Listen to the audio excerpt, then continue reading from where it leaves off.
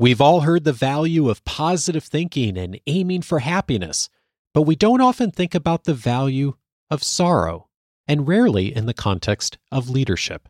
On this episode, Susan Cain returns to show us how embracing the full spectrum of who we are can help us live and lead just a bit better. This is Coaching for Leaders, episode 634. Produced by Innovate Learning, maximizing human potential. Greetings to you from Orange County, California. This is Coaching for Leaders, and I'm your host, Dave Stachowiak. Leaders aren't born, they're made. And this weekly show helps you discover leadership wisdom through insightful conversations.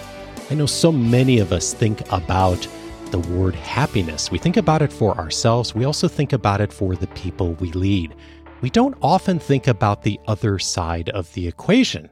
And yet there is so much power in thinking about the full breadth of the human emotions that we experience and how we can do a better job at being able to see that full breadth inside not only of ourselves, but also inside of our organizations. I'm so glad to welcome back to the show Susan Cain. She is the author of Quiet, The Power of Introverts in a World That Can't Stop Talking, which spent 7 years on the New York Times bestseller list and has been translated into 40 languages. It was named the #1 Best Book of the Year by Fast Company, which also named Susan one of its most creative people in business.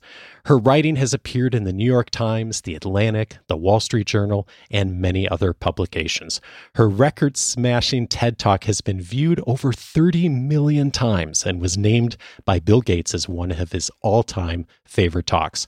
Susan has spoken at Microsoft, Google, the U.S. Treasury, the SEC, Harvard, Yale, West Point, and the U.S. Naval Academy. She received Harvard Law School's Celebration Award for Thought Leadership, the Toastmasters International Golden Gavel Award for Communication and Leadership, and was named one of the world's top 50 leadership and management experts by Inc. She is now also the author of the best-selling book, Bittersweet, How Sorrow and Longing Make Us Whole. Susan, what a pleasure to have you back on the show. Dave, it is so much fun to be back here with you after all these years. After all these years, we last talked in 2012, I think, and Quiet had just come out. What an incredible conversation you opened with Quiet for so many of us who identify as introverts, and of course the people who work with them, support them, and love them. And I was thinking about Quiet, and then I got to thinking about one of the quotes that you highlight in the book. It says, "Before kindness as the deepest thing inside, you must know sorrow as the other deepest thing." And there's as you point out in the book, there's 30,000 books on happiness and not so much on the other side, on sorrow. You worked on this book for a long time. And I'm curious, what prompted you to explore this topic? Well, I think I'm driven by my nature to explore the things that no one is talking about that we all know, or we sort of know, but aren't quite there yet. And when it comes to emotions like sorrow and longing and grief and things like that, we really have been living in a culture that says we're not supposed to talk about those things, especially if we want to be, the message goes, especially if we want to be functioning optimally, if we want to be, have our act together enough to be leaders in the first place, or to be producers of any kind, or just to be citizens. All the messaging out of the field of positive psychology is be optimistic and you shouldn't listen to sad songs and things like that, nothing that'll bring you down. And yet, I knew that could not possibly make sense as a whole and full-bodied way of living. And you know this because if you look at all of art, all of literature, and pretty much every one of the world's religions, they all talk about and contend with the role of sorrow in the human experience. And there's a sense too that that being able to engage with sorrow is what brings you to a richer form of happiness. So it's a less glib, superficial, pasted on smile type of happiness. It's a much deeper one because it's a happiness that's born out of knowing that the world is going to send you intense beauty and it's going to send you intense grief and everything in between. And what are you going to do with that? And how are you going to be whole and strong in the face of that? And that's really what I'm talking about. And I don't know how you can be a leader, especially in an age like ours, which is an inherently precarious age. I don't know how you can be a true leader without being able to acknowledge the full range of your own experience and those of everyone you lead. Yeah, and I was thinking about this, and you point out in the book that there is something that's interesting in true everywhere, but there's something that's really interesting about this from the culture of Americans in particular, that we have this espoused culture of positivity and lift yourself up by your bootstraps and put on a happy face and all of those things. And there's the tendency a lot of times when someone espouses sadness, sorrow, that we should fix them in our organizations. And like, we don't have a lot of comfort with that in our culture, do we? No, we don't have comfort with it. This has very deep roots in our culture. I mean, it was actually fascinating for me as I was writing this book. I kind of went back in a time machine into 19th century America, and you see kind of the roots of how all of this was born. And there really was a period during the 19th century where the psychologist William James noted that it was becoming unfashionable to even speak about bad weather. Like you couldn't say it was cloudy or raining outside, or that you thought it was going to rain tomorrow, because that would mark you as too gloomy a person.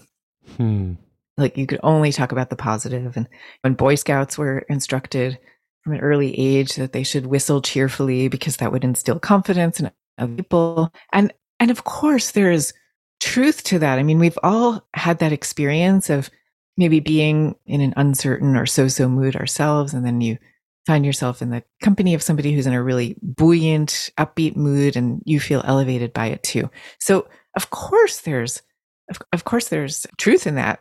But what happens when you're not allowed to talk about the fact that it's raining outside? Well, it means that you can't plan to have your picnic on one day instead of another day. It means that you can't bring an umbrella. You can't actually deal with the rain if you can't say that it's happening. And to strain this rain metaphor even just a little bit further, we've all had that experience when it's a rainy day and you kind of snuggle inside and play board games and sit by the fire, and you become closer as a result. Well, similar things happen sometimes with sorrow if we let them. We've all had that experience too of, a friend is going through a hard time and you are there for them in a very open way. Well, now you come out of that crucible 1,000 times closer than you went into it. And so when we say to each other, especially at work, that we're not allowed to go to that place, we're cutting off one of the strongest bridges that we have to actually connect us together. Indeed. And I think it's really interesting, like how we see some emotions show up much more consistently in the workplace and is much more socially accepted. And I think about the distinction, especially that you paint in some of the research in the book, between angry leaders and sad leaders, and also what it says about the power that they wield. And I'm wondering if you could maybe share a bit about that distinction, because we do see examples of anger in the workplace. Sadness, not so much. Right. Yeah. Well, there are two different types of leadership power that management theorists sometimes talk about. One of them is positional power, and then on the other hand is personal power. And positional power is the type of leader where people are very aware of that person's ability to get them hired or fired. Like you think of some of the kings and queens in Game of Thrones, which I happen to be watching now with my 13-year-old. And, so it's a very like moving around pieces on the chessboard. I have the power to elevate you or to topple you. That's the message of positional power. And personal power is much more the way it sounds. The people who work for a leader with personal power are more, it's not so much a position of looking up in fear or respect, depending on the moment. It's more about being with that person, sympathizing with them, sharing their goals, sharing their vision. You're in it together. So these are very different styles of leadership. And when researchers have looked at, well, what emotions sometimes go along with these different types of styles, you see anger associated with positional power more often, and you see sadness, not always, but being more readily able to be expressed with the positional power mode. And these emotions of sadness or anger have their place at different times, right? There are times where a leader might need to display anger towards an aggressor or somebody who's threatening the situation of their company. And then there are other times, like a common example would be if the company is screwed up in some way, and maybe they've released a product that has harmed someone or something like that. Well, a leader who can show appropriate and real sorrow at a moment like that can do a lot more for a company than one who's less comfortable showing up with those emotions. So all of this, there is a time and a place. These are different skills, different styles, different strategies. But the key is to realize that we need to make more space for this other aspect of human experience. Yeah. I'm hearing so much of a both and there. Yes. And you point this out in the book too, that there's some evidence that the person, the leader who can actually be comfortable in both places, yet yes, there's a time and a place for anger and frustration, of course. And then there's a time and a place for sorrow and sadness. And it's just, it strikes me of like so much of what I perceive your work to be about, which is like, let's look at the wholeness, not only of ourselves, but of the people around us, and like how different we all are and how we can show up differently in different situations. And I think like for whatever reason, culturally, the cultures of our organizations, I think often that we don't feel like we have the permission to do that. It's not safe. And it does start with leaders giving that permission and setting that tone, that if those of us who have positions where we have influence in our organizations, if we're willing to explore that a bit more, we give others the permission to do that a bit better too. Yeah, that's right. And as you're saying that, what's coming to mind is the name of a very specific leader who we could talk about, named Rick Fox. Yeah. And Rick Fox is this very charismatic, almost prophet-like leader, former leader of an oil rig off the coast of the Gulf of Mexico. He worked for Shell, and he's the subject of this famous Harvard Business School case study. And he's a fascinating guy. So he's working at this oil rig where the culture is extremely macho, gruff. You should never admit if you don't know how to do something. You should never admit if you've screwed up. You should certainly never admit if you're scared or anxious or sad or going through a hard time at home. Like all of that is not part of what's displayed. Okay. So Rick Fox finds himself in this situation where they're moving to a different oil rig. It's going to be twice the size, twice as dangerous. It's scary as hell for him because he needs to keep production up, but he also needs to keep everybody safe in this gargantuan and dangerous situation. And he starts talking to this consultant for help. And at first he's talking about things like, how many oil rigs are we going to do? Like he's talking about the technicalities. Yeah. And she says to him, forget all that. The issue is that you're scared and you don't know what to do. And somehow she persuades him to bring himself and his men to what was effectively therapy. It wasn't called that, but they went through these sessions from morning till night for days on end, where they really kind of looked at everything that was going on with their lives, everything that they were bringing with them to work, the good, the bad, the ugly, the sorrow, the joy, all of it. And they emerged from that process much stronger, not only emotionally, but it showed up right away in terms of output and productivity.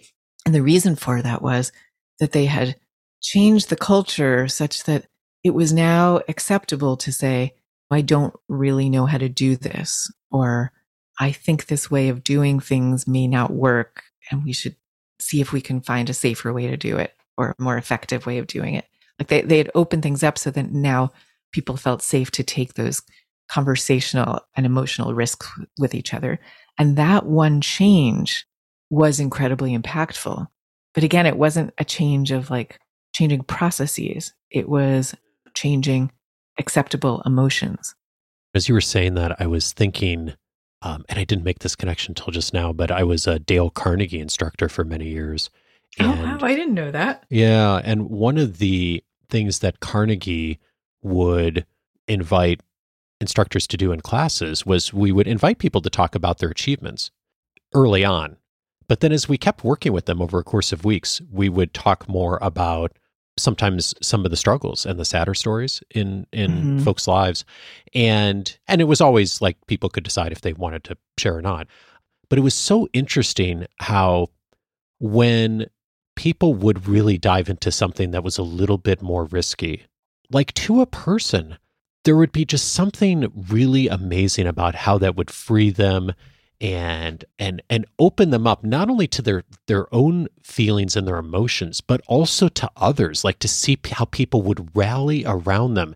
And I just had that image of thinking about that as you were talking about the team on the oil rig, of them opening up to each other. And it's so, in a way, it's so counterintuitive. We think like, why would talking about sadness and sorrow and some of the melancholy things, like why would that open up more joy and connection in a way? And yet it does. And I was struck, I think like my favorite line in the book was this one. You say, we're often taught to focus on our strengths, not weaknesses, but we shouldn't confuse a bittersweet temperament or a negative emotional state, such as sadness, with weakness. What's the confusion we tend to make with that? Well, we assume that sadness, bittersweetness, melancholia, any of it is an incapacitating state. We associate it, whether consciously or not, with depression. And in fact, they're very different states. When you're in a state of depression, you feel kind of cut off and numb. When you're in a bittersweet state, you actually feel like intensely connected to everything around you. So there's a way in which, although they're kind of cousins of each other, they're almost opposites. And yet we don't realize that. But I'll tell you, we actually, when I say we, I collaborated with the scientists, Scott Barry Kaufman, and then David Yaden at Johns Hopkins. And we created this bittersweet scale that you could take to measure kind of where you tend to fall on this, what I think of as a bittersweet state of being, meaning a state of mind where you're aware of the way in which joy and sorrow and love and loss and all of this tend to go together. And you're aware of the intense beauty of the world and how all of that is connected. And anyway, we have this quiz, and it's at the beginning of the book. You can take it. It just takes a couple minutes. And what we found is that people who score high on the bittersweet quiz also tend to score high on measures of creativity and of states of awe and wonder and spirituality. And that's not really surprising when you think about it, because to be in a bittersweet state means inherently that you are open to it all. You're open to the sorrow and you're open to the joy. You're open to the loss and you're open to the love. And that means you're open to the sunsets and to the impact of them. You go to the Grand Canyon and you're really open to it, and you're taking it all in. And I think that gives a kind of clue as to what the downside is of an MO that says you're not supposed to take in or express sorrow, even when sorrow is justified. What that's really saying is you should be shut down in some way. You should be shut down to what's actually happening. And that way actually lies exhaustion or other maladaptive coping behaviors, because if you can't take it all in one way, it's going to get to you somehow. The only question is, what expression is it going to take? Whereas if you grapple with these emotions in a healthy way, what I always say is, whatever pain you can't get rid of, take that and make it your creative offering. Start a business with it, make a painting, like whatever it is for you. That's where the creativity really comes from. Yeah. From kind of that intersection of sorrow and wonder. That's the creative node for all of us. Yeah. And what a beautiful way to think about that as an intersection. And I was thinking about that, and there's so many wonderful invitations you make to us in the book that helps us just to like step into this a little bit more, and to, like we were talking about earlier, like it's not a either or, it's a both and, that the anger, sadness, like some of these, the different emotions that tend to show up for us. And one of the things that you invite us to do, you cite the work of James Pennebaker, I hope I'm saying his name right, on just how to do better with this. And you say, he found that the people who wrote about their troubles were markedly calmer and happier than those who described their sneakers or other everyday things. Months later, they were physically healthier with lower blood pressure and fewer doctor's visits. They had better relationships and more success at work. And it's just interesting how being present to this and actually writing it down, it's a step towards just seeing this in a fuller way. Yeah, absolutely. I mean, his studies are absolutely fascinating, partly because he's done so many of them that you kind of have to believe the results, as unbelievable as they may seem. So in one of those studies, he looked at 50-something-year-old engineers who had been laid off from their jobs and were quite depressed about it. And he gave half of them notebooks in which to write about their true feelings, and the other half notebooks in which to describe what they were wearing that day or what they ate for breakfast. And the ones who wrote about what they were truly experiencing were not only doing better later on measures of physical and psychological health, but they were also more likely to have found work. And that was the only difference, is that they had that their instructions were to write down their truth, as opposed to the other instructions, which were not. Huh. Fascinating.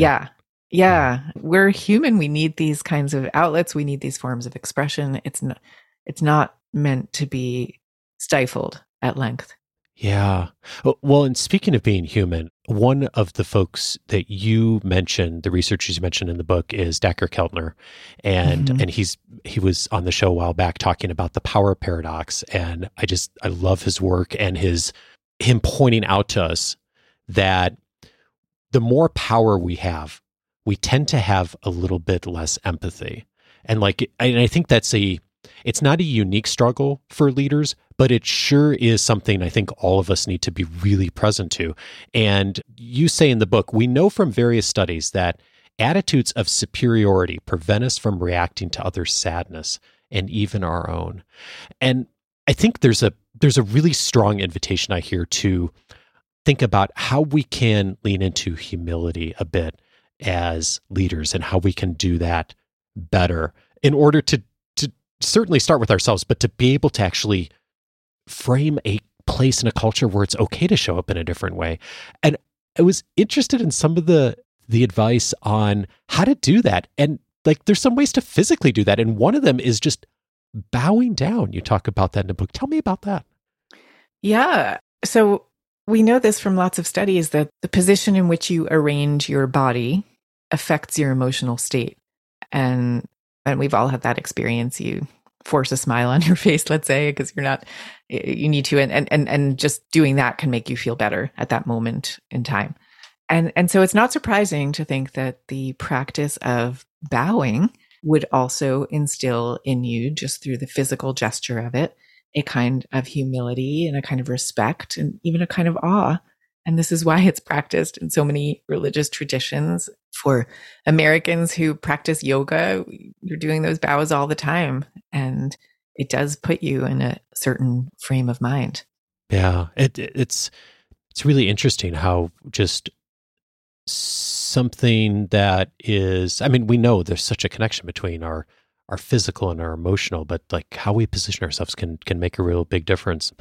And one of the other things that really struck me, maybe this is because I have a practice of writing down each morning one thing I'm grateful for. And I noticed that one of the invitations is to do a bit of a writing exercise in which you describe a time when someone showed us compassion or that we felt it for someone else. And I read that and I thought, that I don't notice as much. I feel like I notice gratitude a lot. And I have it on my task list to change up my morning prompt to now think about what's a time someone showed me compassion or that I felt it for someone else. And it seems like a really helpful way to get into a place of being present to this. Yeah. And I'll tell you, if you're someone listening right now and you're thinking, I'm not really sure how I'd answer that question. Well, I would suggest you take like 2 or 3 minutes to go online and look at this video that went viral. It was put on by the Cleveland Clinic. And it was this video that was meant to instill empathy in their caregivers, but it ended up going viral because it's so amazing. And basically, what it does is this video kind of takes you on a walk through the corridors of a hospital. But instead of just walking, you see these little captions underneath each person who you pass along the hallway. And the caption tells you what the person is invisibly going through. So one of them will be like going for surgery for the 5th time. Or there's this heartbreaking one that's under a little girl and it says, going to say goodbye to her father for the last time. Like I can't watch that one without crying. But the point is, that video is so powerful because it gives you a completely different way to walk through the world, which is go to the supermarket later and try to imagine what the captions are under the people who are buying their broccoli. And you're not going to know exactly what they are, but the act of realizing that the captions are there, you just can't see them, opens you up to realizing that these aren't just random shoppers. These are people with lives and dramas of their own. And it probably will cause you to pay at the cashier with an extra compassion, like to notice the humanity of the person who's helping you check out your bags. It's just a very different way to go through the world. And it's such a powerful video. I recall seeing it whenever it went viral. I don't remember how long ago it was. And then I watched it again this week, having seen the reference in the book. And it does really invite you to look at the world in a different way and to have that compassion for others and to enter into that place of humility. Totally. Yeah. One of the other invitations is self-compassion. And we talk a lot about personal leadership on the show, not because leadership's about us, but if it starts with us, that we are able to do more for others. And one of the invitations you make is the importance of self-compassion in this process. Critical, isn't it? Oh, yeah, absolutely. I mean, so first of all, you have to realize what the word compassion means is to suffer with someone. It literally means that come is with, and then the passion is suffer. So to suffer with someone. And then you realize from the work of Dacher Keltner and people like that we actually are born to do that. This is not an unnatural act. When you see another being who's in a state of suffering, your whole body, your nervous system reacts. Like the your vagal nerve, which is the biggest collection of nerves in your body, regulates your digestion and your breathing and your sex life and all the rest of everything that's fundamental to you. Your vagal nerve will also react when it sees another being in distress, because we are just wired to do that. And we're wired to do it for ourselves as well. So instead of saying you shouldn't be feeling these things, you can try talking to yourself exactly the way you would if you were talking to your child who was crying over something that happened to them at school, let's say. Like, ask yourself, what tone of voice would you use? What endearments would you use? What level of understanding would you give to this child? And why the heck are you any different? Yeah. We say things to ourselves that we would never say to anyone else, like with the language and the cruelty sometimes. And what a beautiful reminder to just start there. And that humility, that grace, that compassion, if we're doing that for ourselves, we're just so much more likely to be in a place where we do that for others. Absolutely. Absolutely. And it's also I would say the converse is true. If you are, let's say, around lots of kids who you are behaving that way with, it's actually not that far a step to do it for yourself if you just give yourself that nudge of saying that it's okay, because you're already in the accustomed habit of verbalizing your compassion, and you can verbalize it to yourself too. Well, and one beautiful reminder of that is, of course, to be reminded of this consistently. And I'd love to make an invitation for folks to do two things. One is to find the book, which we're going to, of course, link up to, but you also have started an email newsletter, and 500,000 people almost get it. Amazing. I'm going to link to it, and we'll put it in the weekly guide for everyone too. If folks decide to join in with it, what would they expect from your writing? Yeah. So first of all, you can find it at susancain.net, which is my website. And it's so funny because I started this newsletter as just like a dutiful author. You're supposed to have a newsletter. So I just started one. And I found that I love doing it because just whatever's on my mind that week, I'll just write about it. And then people write back to me, and it's become this really intense connection between my readers and me. So I cover everything, but I don't know, just as an example, this past week, I happened to be featured in the Wall Street Journal. They do this column where they interview a few thinkers, and the subject was inspiration. So they asked me where I find my inspiration. Yeah. Cool. So and they did like a whole long interview with me, but the column is only 200 words. So my newsletter this week was all the other stuff that didn't make it into the column, like my best ways of finding inspiration. But I write about all different kinds of things, from advice about creativity to letting go to just socializing authentically as an introvert, just whatever's on my mind that week. Beautiful. Well, we're going to link it up because, every time I get into your work, I'm just so grateful for how you just help us to show up in the fullness of ourselves. And the better job we do that in our work as leaders, the better we're going to do that for others too. And by the way, we're also going to link up a link for pre-ordering the paperback version of the book's just about to come out, Bittersweet. And so a link in the episode notes and in the weekly guide for some early bonus items. So watch for that from Susan's team. So thank you so much for making that available to everyone. Susan Cain is the author of Bittersweet, How Sorrow and Longing Make Us Whole.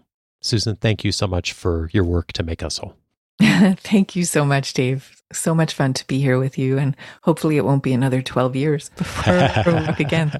Indeed.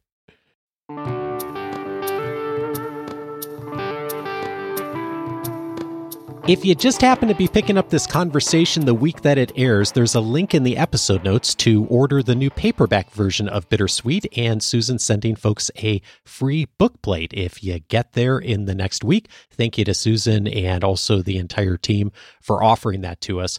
In addition, several related episodes I know you'll find helpful if this conversation was of interest to you. One of them is my last conversation with Susan here on the show back on episode 44, 11 years ago, The Power of Introverts in a World That Can't Stop Talking. During that conversation, Susan and I explored her best-selling book, Quiet, and how introverts show up in life, of course, and also in the workplace, and how those of us who have a preference for introversion can really think in a proactive way of how we show up, how we use that as a strength. And it's been so exciting to see in the last decade, Susan leading the conversation on how we can do a better job of really embracing the full spectrum of personality in so many of our workplaces. Episode 44, a great starting point for that. I'd also recommend episode 254, Use Power for Good and Not Evil. Dacher Keltner was my guest on that episode. He's a professor at Berkeley, heads up the Greater Good Center, fabulous work and research he's done. That conversation in particular, a wonderful insight into the reality that as we gain more power in our organizations, we tend to have less empathy, and how we can guard against that. We hit on that a little bit in this conversation, a lot more in that conversation with Dacher. Also, he and his work are featured prominently in the book Bittersweet. So a great complement to this conversation for sure. Episode 254 for that. And then finally, I couldn't possibly not recommend also the work of Susan David on episode 297, 4 Steps to Get Unstuck and Embrace Change. 2 reasons I'm thinking of that. One, the message about emotions and the full spectrum of them and how we handle them, or maybe we don't, from Susan in that conversation. Really helpful. My favorite quote from her is, emotions are data, not directions. A great compliment to this conversation. Also, Susan and Susan happen to be dear friends, as she talks about in Bittersweet. So I think it's a great compliment to that relationship as well. Episode 297 for that. All of those conversations you can find on the coachingforleaders.com website. If you haven't set up your free membership, I'm inviting you to do that now. Go over to coachingforleaders.com, set up your free membership right on the front page there. As soon as you do, you're going to get access to the entire episode library that I've aired since 2011, all of the episode notes, all of my interview notes that are available, the weekly guide, which will come to you each week with all of the relevant links, just like we'll be doing this week, and tons more inside of the free membership. Lots of free audio courses in there too.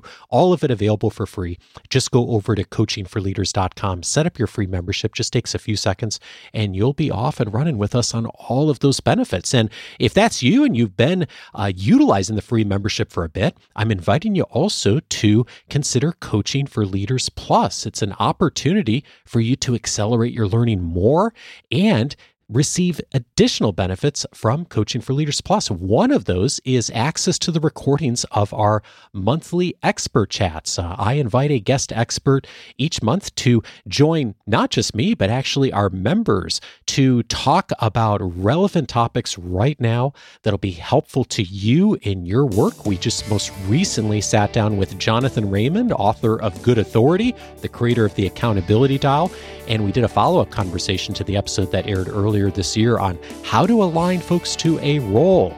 That recording is now part of our library of expert chats, along with 3 years of dozens and dozens of other recordings. It's just one of the many benefits inside Coaching for Leaders Plus. If you'd like to find out more, just go over to coachingforleaders.plus for more details, and we'll be off and running with you on supporting you with even more. Next week, I'm so glad to welcome back to the show Michael Bungay-Stanier, author of The Coaching Habit. He has a new book out, and we're going to be talking about how we can do a better job of establishing and building relationships with peers. Join me for that conversation with Michael. Have a wonderful week, and I'll see you back next Monday.